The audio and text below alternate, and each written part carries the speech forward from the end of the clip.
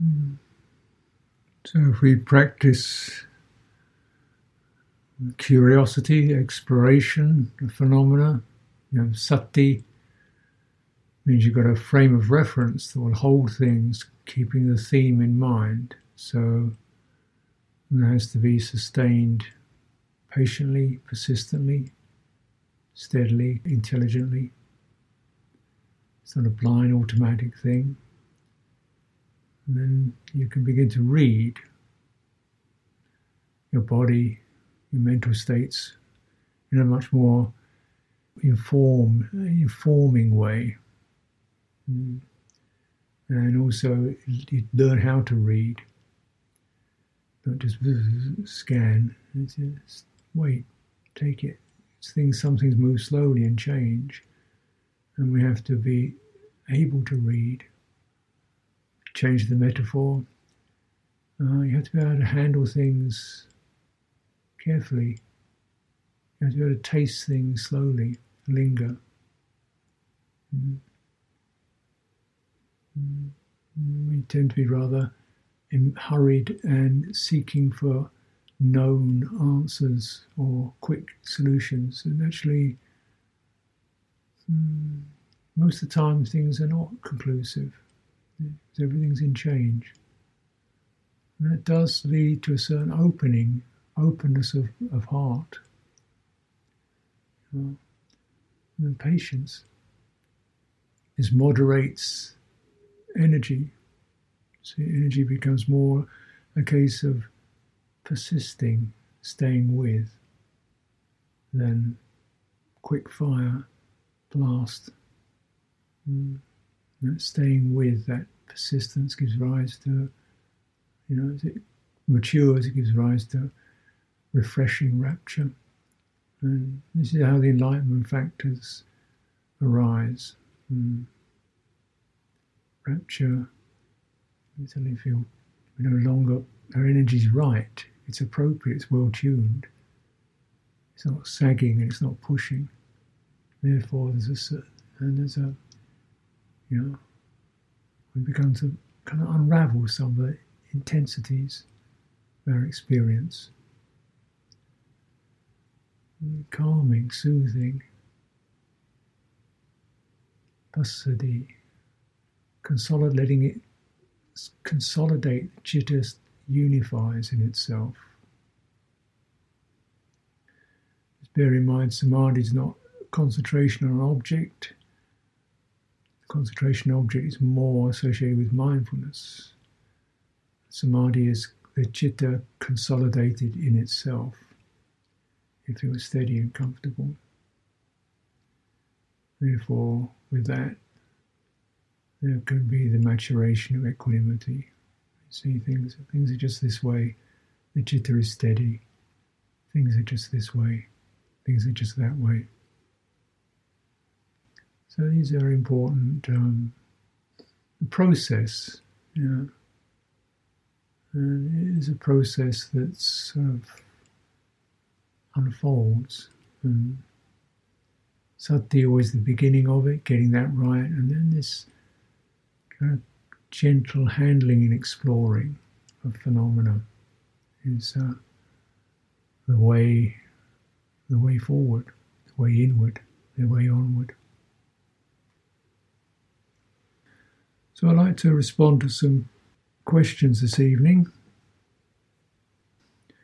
Person is somewhat confused by conflicting teachings concerning the cultivation of wholesome states, informed by craving them and subsequent attachment when they are developed. But I think the Buddha taught that we ought to cultivate wholesome states. But I've also received teachings saying not to crave them and be attached to them. If one does not desire wholesome states, how will one even be motivated to develop them? Also, wouldn't attachment to them with the understanding that they cannot last still be a good thing? Yes, I think you're correct. I would agree with you. I don't know where this other idea came from, but it's partly maybe due to the word desire, which can either appear as a translation of tanha, which is more literally thirst, and which is certainly a kind of pathological need to take something in. It's a reflex. It's not something you can just say, I will decide to be thirsty. It just happens because some need is not being met.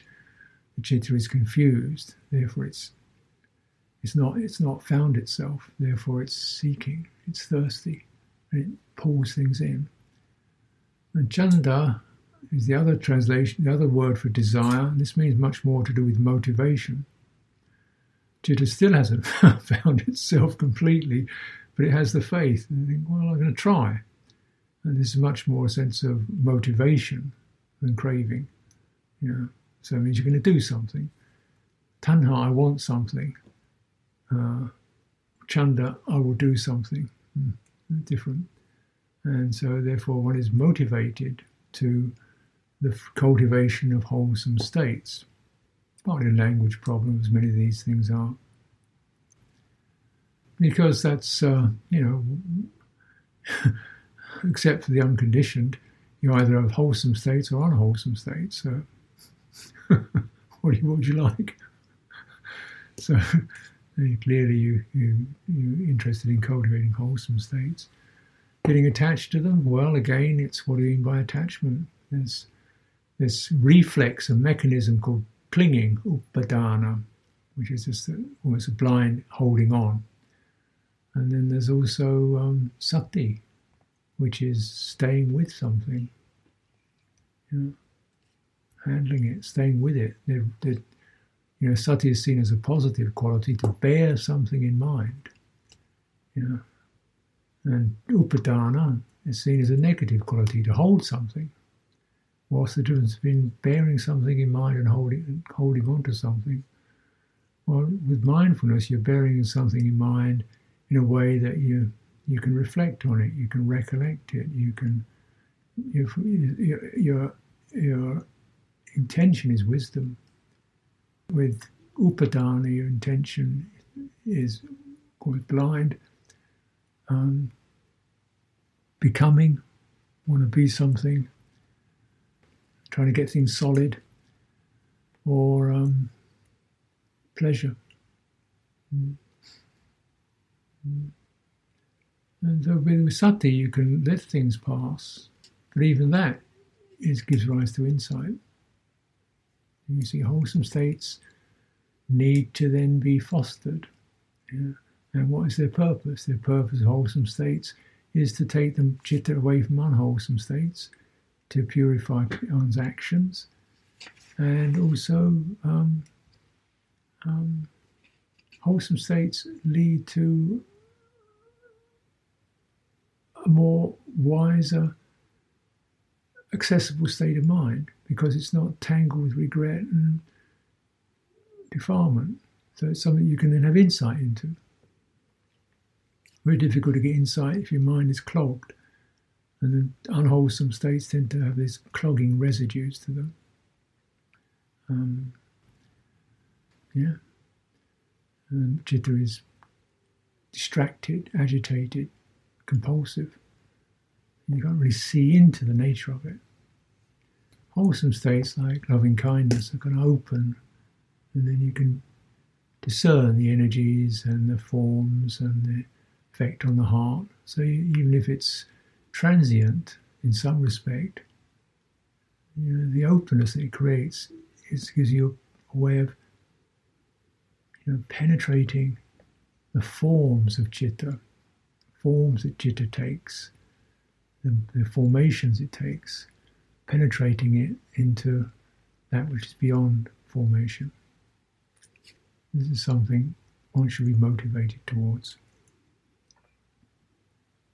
Okay, next question is, why does the craving to repeat an action, that is compulsion, feel somatically so much stronger than the initial pull to act the first time? Well, because once you've acted one or two times, it becomes an easy path for the mind to run down. So it becomes part of one's bhava, becoming tendency. becomes an established pattern. It's familiar. It's part of me on a kind of very fundamental energetic level. So these things, then they get stuck. Even if you don't really like them and you wish you'd change them, it's still, because the energy's run down that channel for 25 years. Therefore, it's the easy way for it to slide. Yeah. Well, the first time you had to, well, maybe I'll do this. I don't really know. Is it okay? I think, oh yeah, then you do it. So you've got to cut the groove. Once you understand that there's an energetic body there, Citta has an energetic body, if you like, then you begin to recognize how, that body gets shaped by karma, by actions, and distorted by actions. And then these shape the Citta, and it goes into that shape immediately, or they cut tendencies in the Citta. So it narrows. It's used to being in that shape. Narrow-minded, right? Hard-headed, right? Those are shapes. There's an energy there that you know, but you probably don't even sort of bring it to attention. But we all know what that feels like. We say broad-minded, narrow-minded, hard-headed, soft-hearted. What are we talking about? These definitely have energetic shapes to them. Driving shapes or expansive shapes. The Buddha talked about the contracted or the uncontracted. So these forms then become the defaults. And then they have a certain pull to them, because it's familiarity and so forth. This is to do with karma. So karma is action, but all kinds of karma. The mental karma is the most powerful, which can be even as much as just habitual thought, engaging in habitual thought. So, habitual planning mind, habitual fantasy mind, habitual grudging, irritating mind, habitual complaining mind, habitual self-pitying mind, So these then shape the Citta. They give it a form, and then it takes over. Now, also it's bad, but it's good karma. You shape something. The form you shape is something that's got some beauty to it, and it supports you. You feel you move into that, and you feel it's a nice form, nice shape. And because of good karma, the pattern of good karma, so if it's associated with clarity and wisdom, and these are good qualities, the Citta is a healthy state. It's like it's open, it's bright, and it allows for your wisdom eye to penetrate it, to look into it. Whereas the compulsive states, the compulsive negative states, have got a kind of closure to them. There's a hard form. Whenever we get dogmatic, it's a hard form. Yeah, and more difficult to penetrate into it. And it has a certain, these are asawa, outflows, leaks, anutsaya, latent tendencies towards things like ill will, craving, and so on. Therefore, you shape the mind. Your negative stuff shapes the mind to easily receive and conform to those patterns, those habits. What are the qualitative differences between restraint and resistance? Restraint and resistance. Restraint, samvara, is to do with gathering your mind together, so it's not splintering into this, that, and the other, leaking out. It's like a harnessing, so it's mind's energies are not splattered all over the place, running out. Resistance. I don't really see. it's not the same thing, is it? Really? Resistance is you try to repel something. Restraint is much more collecting the heart, so it's more focused on the heart. Resistance is you focus on the object. It's like the difference between defense and protection. Protection is love-centered, and you look something beautiful. Defense is fear-centered, something out there horrible. Which way do you look? In a way, they're both true. But you look to protect, because that brings love energy in.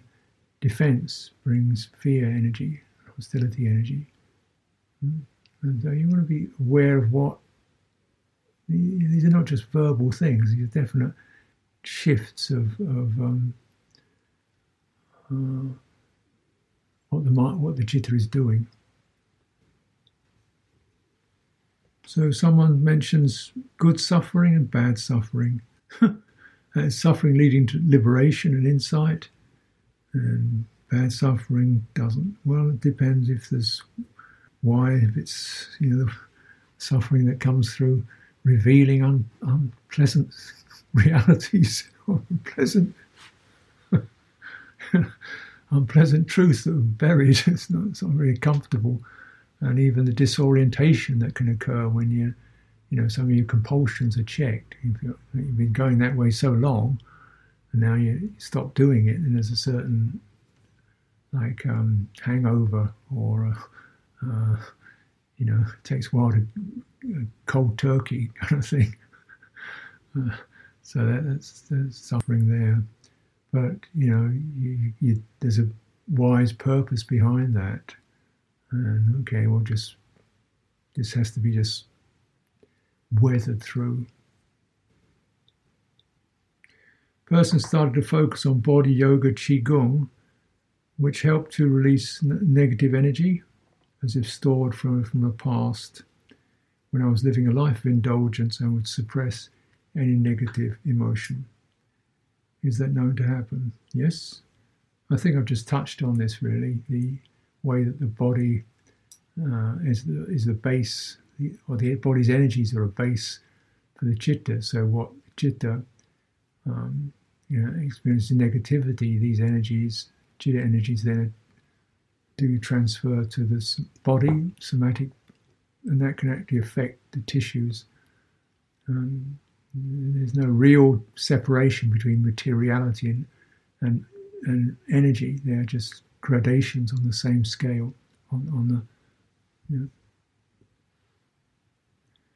Talking about that, person is experiencing some relaxation through this retreat. Most of the time we're not so relaxed. Can awareness remain bright and available when it seems as though the nervous system, due to decades of conditioning, hijacks awareness and the latent tendencies appear so speedily? How can awareness become stronger when relaxation is not available? And the latent tendencies are so readily knocking at the door. Well, if you don't take the medicine, it doesn't work. So, relaxation is an imperative.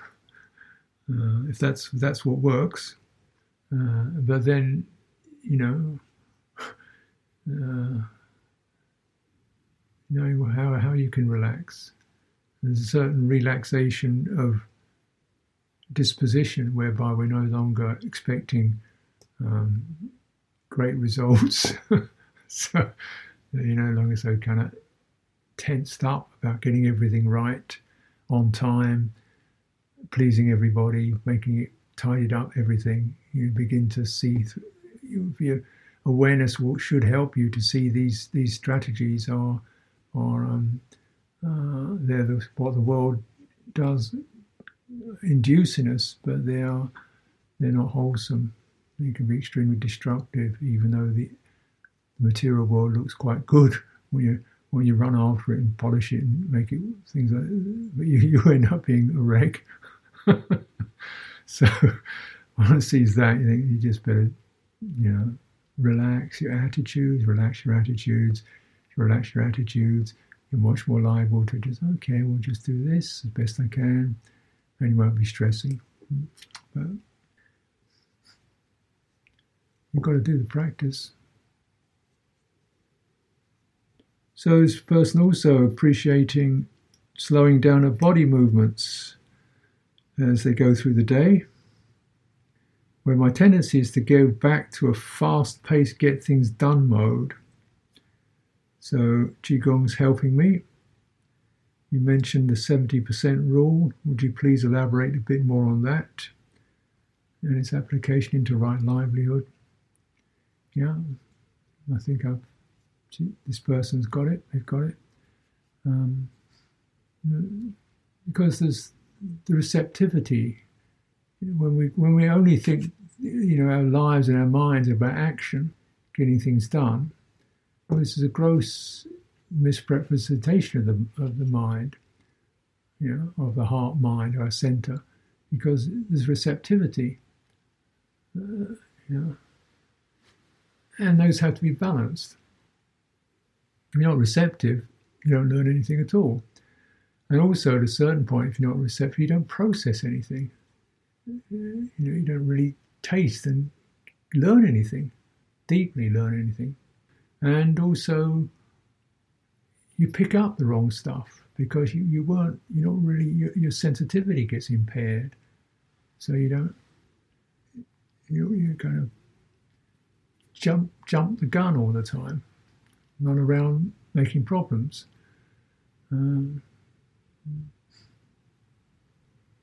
As Thich Nhat Hanh used to say, when there's no time, you must go slowly. When you think, I've got no time, there's no time, then it's time to go slowly. Because what's time? Where's that? Time is the pressure in your nervous system.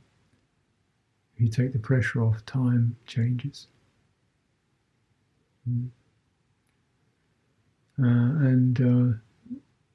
This is crucial to come out of that bondage and the effects of it. We can become heedless if we don't do what it takes to open the receptive aspect. And that can be extremely dangerous. Person had an opening in the heart center. A block that existed for years appears to be no longer there. They thought it might close again in a few days, but the central channel is still open. You can feel the energetic pulse flowing. A full abdominal breath is naturally accessible. My citta has a flow of qualities, especially joy and care. Do you have any suggestions how to care for this? Practice Brahmavihara, Samadhi, or just abide in the unfolding? Yes, that's about it. I delight in your opening. It's lovely to hear. It's almost an energetic recalibration of my citta. Well, do stay with it. Now, it's just a metaphor, an analogy, but just imagine like a citta is like an infant, like a baby. And you've got to look after it because it can wander into some terrible places. Really. But if you care for it and sustain it and don't ever drop it and forget it, even if it whines and cries sometime, it will grow strong, and nothing can do you so much good. Nothing can do you so much good as a well-trained citta. Absolutely nothing. But it takes years to cultivate it and look after it. So whenever it's good, one should delight in it. It's mudita. And also look at some of the causes and conditions that allow that opening to occur. If you can find that, if you can explore what was there, what was blocked, what moved, maybe you don't really know. Because it's not, I want to do it again, like some kind of trick. But you might recognize, what was being held on to? And how was that? Well, that was all just illusion. Holding on to illusion. Holding on can only ever hold on to illusions. That's the nature of upadana. It doesn't hold anything real, only illusions. That's why it has to keep holding tight, because if you ever opened up a bit, you'd see it as an illusion. And that's exactly what happens. Once you see it as illusion, you can't be held because there's nothing there really. This opening then is one of the term we can use for that moment when the upadana, which is not a conscious decision, remember, this is like a mechanism. It suddenly springs open for some reason, it drops. And you can do that without really even, sometimes just in your body, by Dhamma Vijaya in the body. And so these pieces of body work do encourage. You have to get in there and feel the textures and the energies and be with that and be patient with it and incline into it and handle it. And that can cause openings. But do bring it into your mind. Well, how has it changed your mind, your heart? And then that's where you really do the deep learning. What happens to citta when there's been trauma? Is it possible for the citta to recover? Well, trauma is like, as I was saying in the earlier question, citta, takes shape, gets scarred, gets cut, gets crippled. We imagine it to be like a body, which, as I keep saying this, then trauma is like a lock, like a spasm. Something's locked up.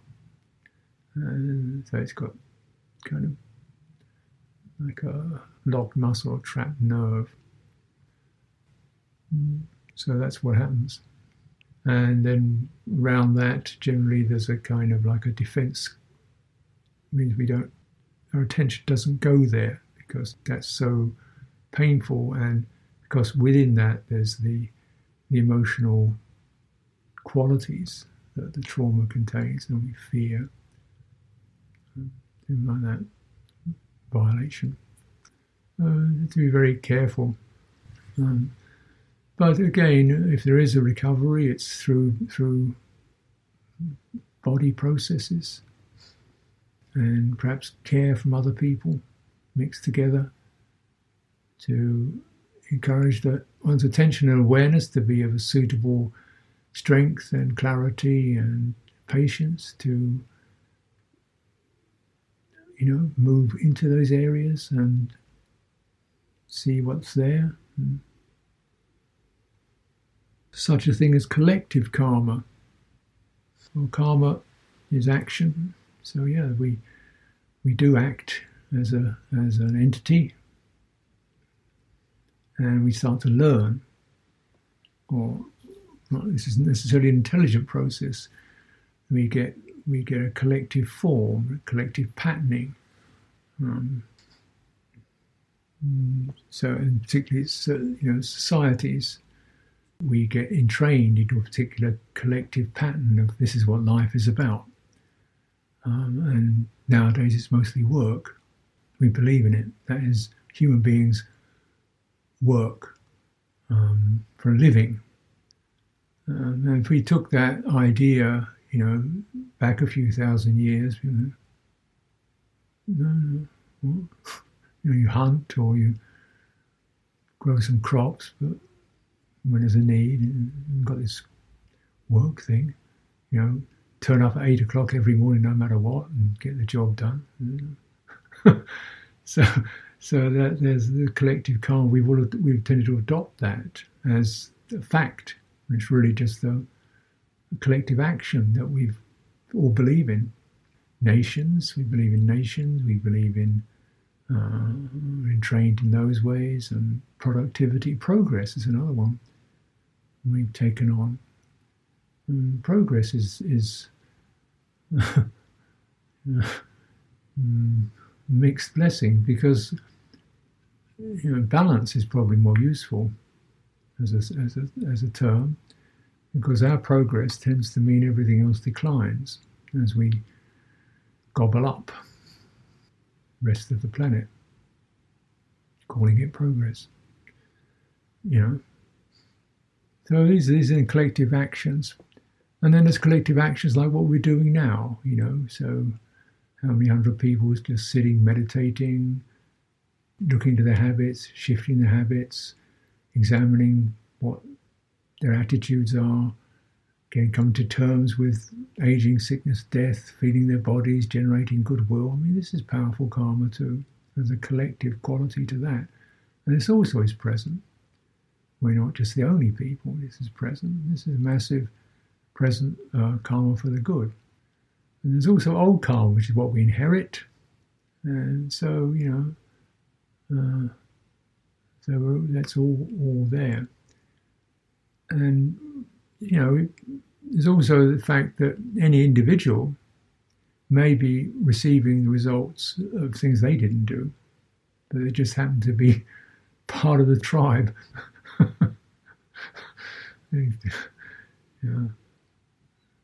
So either through one's own volition or through the volition of others, one's experiences an unwholesome bodily formation. So this is one, or unwholesome mental formation. So, for example, either not through one's own actions, one gets, an unhelpful habit or unskillful ways of doing things, or other people kind of get you into it, induct you into it. You participate in it, knowingly or not, you still get the results. So it's important to just be aware of action and what you're buying into. Consumer action, the action of consuming things all the time, which is really prevalent notion. That we've got to keep consuming new stuff. And what is it? Well, it's come from the earth, doesn't it? So how much more new stuff is there left? And yet, still, it's great to buy something. Go a special Christmas, buy more. Thanksgiving, buy more. Black Friday, buy more. Black Tuesday, buy more. Green Wednesday, buy more. They create these kind of days to encourage consumerism. I think, oh yeah, great, get some new gear, new stuff, new shiny, new this, that, and the other. That's collective karma. And if one can say, well, no. What about don't buy anything for a week? Unless just sheer food survival, then you can stand outside the herd, as it were.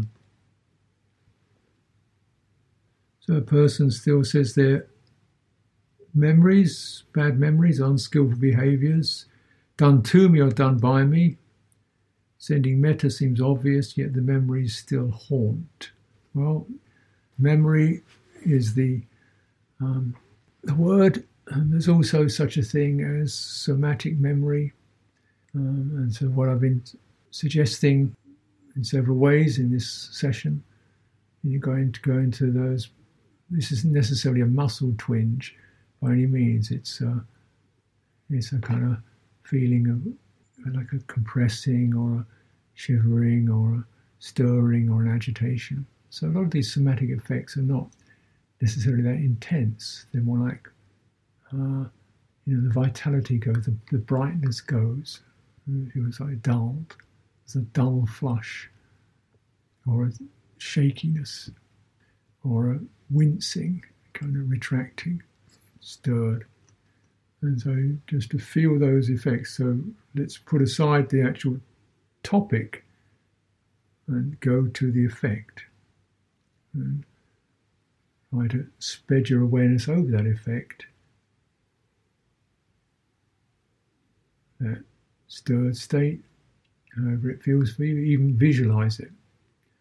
And then see if you can, while you're in that state, just increase your attention to anything you can call your body, presence, and extend through the entire form.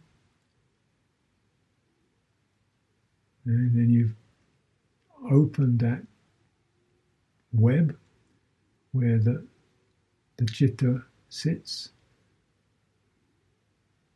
And then, forgiveness, compassion. What seems appropriate? Maybe compassion. Compassion is when we meet the hurt and we no longer wince or run away from it.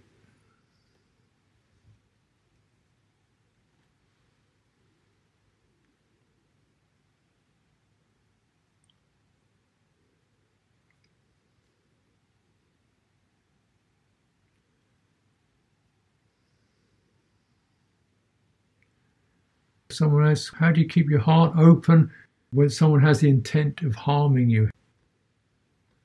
Well, you don't open your heart to the person who's harming you. You open your heart to the Dhamma,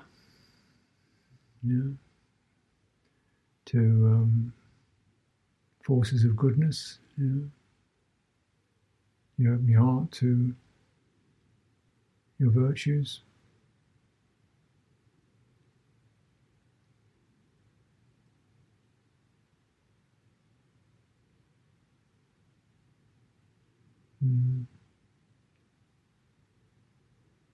You open your heart to understanding that to not take on fear. There's a difference between alertness and fear. Fear is a corrosive diminution of awareness because we don't want to be aware. Alertness is an increased awareness.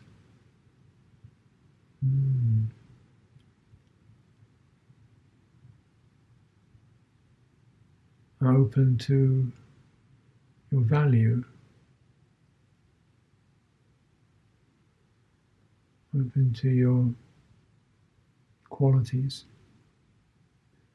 Ask them to protect you.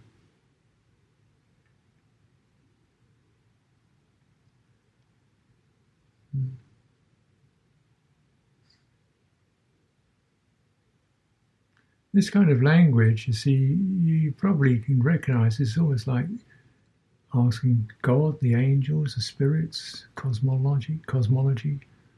And it's often the case at a certain point in Citta, the language starts to get pretty much like that, asking for the great power to come down and save my soul. And that's because that's the language people use to describe this experience. But you don't have to use that language. Language makes you feel you're uncomfortable. But there is a sense of, the person is a set of forms that arise within the citta. It's all the habitual processes and characteristics taken on in this lifetime, they've been built up in this lifetime.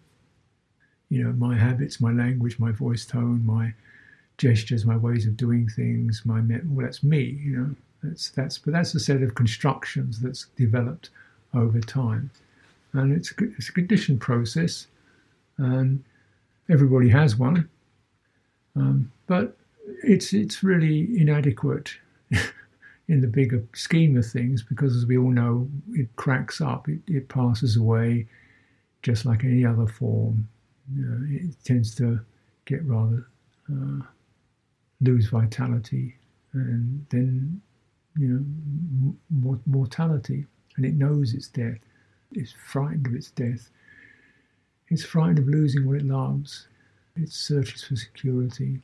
It seeks comfort, and that's a conditioned form that we carry, and everyone carries that. And it's the interface between the citta and the world, is the person. It develops as a kind of way of moderating these movements of heart and emotion and with the world.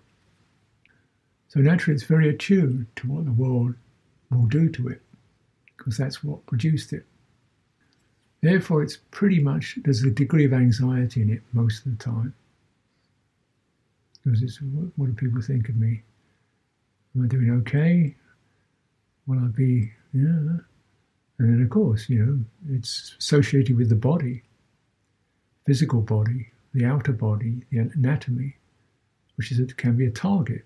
So these two, it's called Sakkaya Ditthi, the view of this person and a personal body with all these personal shapes to it, which is very fragile and is a target. So it's a basis of degree of fear and anxiety and insecurity. The more you're completely bonded to that, then however hard one holds it to be a great person and fantastic and top of the world and rich and wealthy and secure and everybody loves me and all that sort of stuff, it's still insecure. It has to hold on hard. And when you get extreme narcissists, I think you've probably realised there's been a rather extreme case of that in the United States the last few years. But he's not the only one. And they're very fragile, really. Anyway, not to digress too far, but realising that is not going to save you. You've got to move out of that. And this is what this movement, now in theistic religions, that's pretty strict. You move to, the saviours or the angels to come and help you, help. But in Buddha Dhamma, you move to the enlightenment factors or the indriyas, it's more like psychologies or citta qualities rather than external. Whether these are external or internal, it becomes irrelevant, because some of the experience can be like, I didn't realise I had that, It's sort of a sense of strength and confidence can arise when chips are down. Suddenly the citta goes back to itself. Don't trust this person's not going to help me. I'm going to go into myself and bring up, the wisdom faculty or the resilience or the whatever's needed. So you want to open to that in yourself.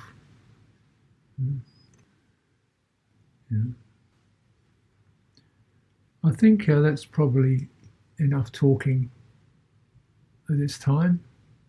I think you've got some things to consider, bear in mind. So we'll put a pause on it for now, and hopefully we can continue this conversation and exploration another time.